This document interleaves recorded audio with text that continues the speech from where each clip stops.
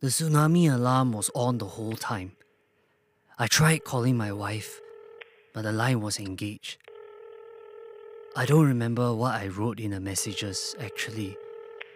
I tried to send messages, but I don't think they went through either.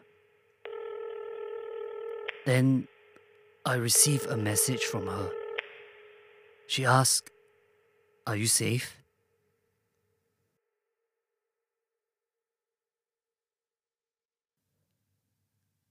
Then Yuko told me, "I want to go home."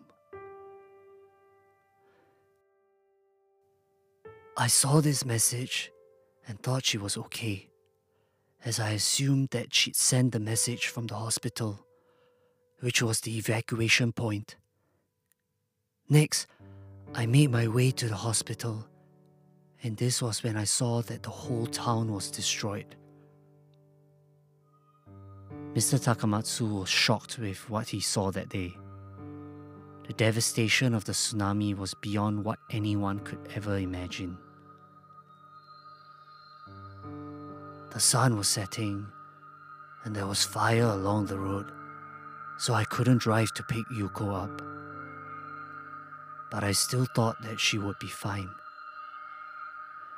I felt relief that she was safe at the hospital high up on the hills. Mr. Takamatsu had to wait until the next day before it was possible to travel to the hospital to pick Yuko up. While not having any contact with her by the mobile phone was worrying, it was not alarming, as mobile communication difficulties were common during a disaster.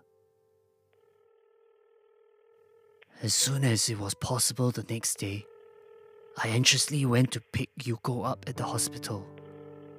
A person I knew at the hospital told me that the people from the bank were all washed away. Mr. Takamatsu could barely remain standing. His world came to a standstill. Then he pulled himself together and gathered his courage. That doesn't mean that Yuko was washed away. So, I immediately went to visit all the escape points in the town, but I could not find Yuko.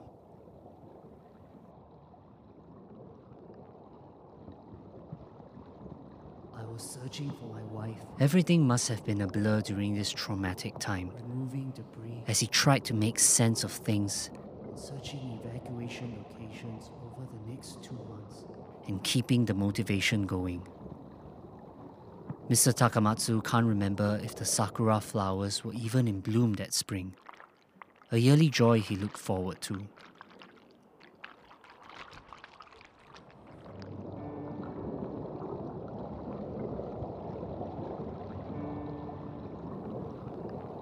When I think of her out there in the sea, I hope she'll be the one to find me. When we separated during shopping, she was always the one finding me. But you know, things are not that simple.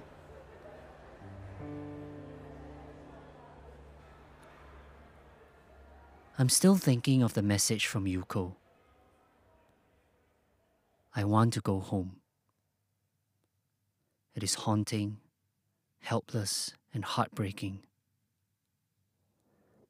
I think to myself that perhaps this is the driving force behind why Mr. Takamatsu dives week after week.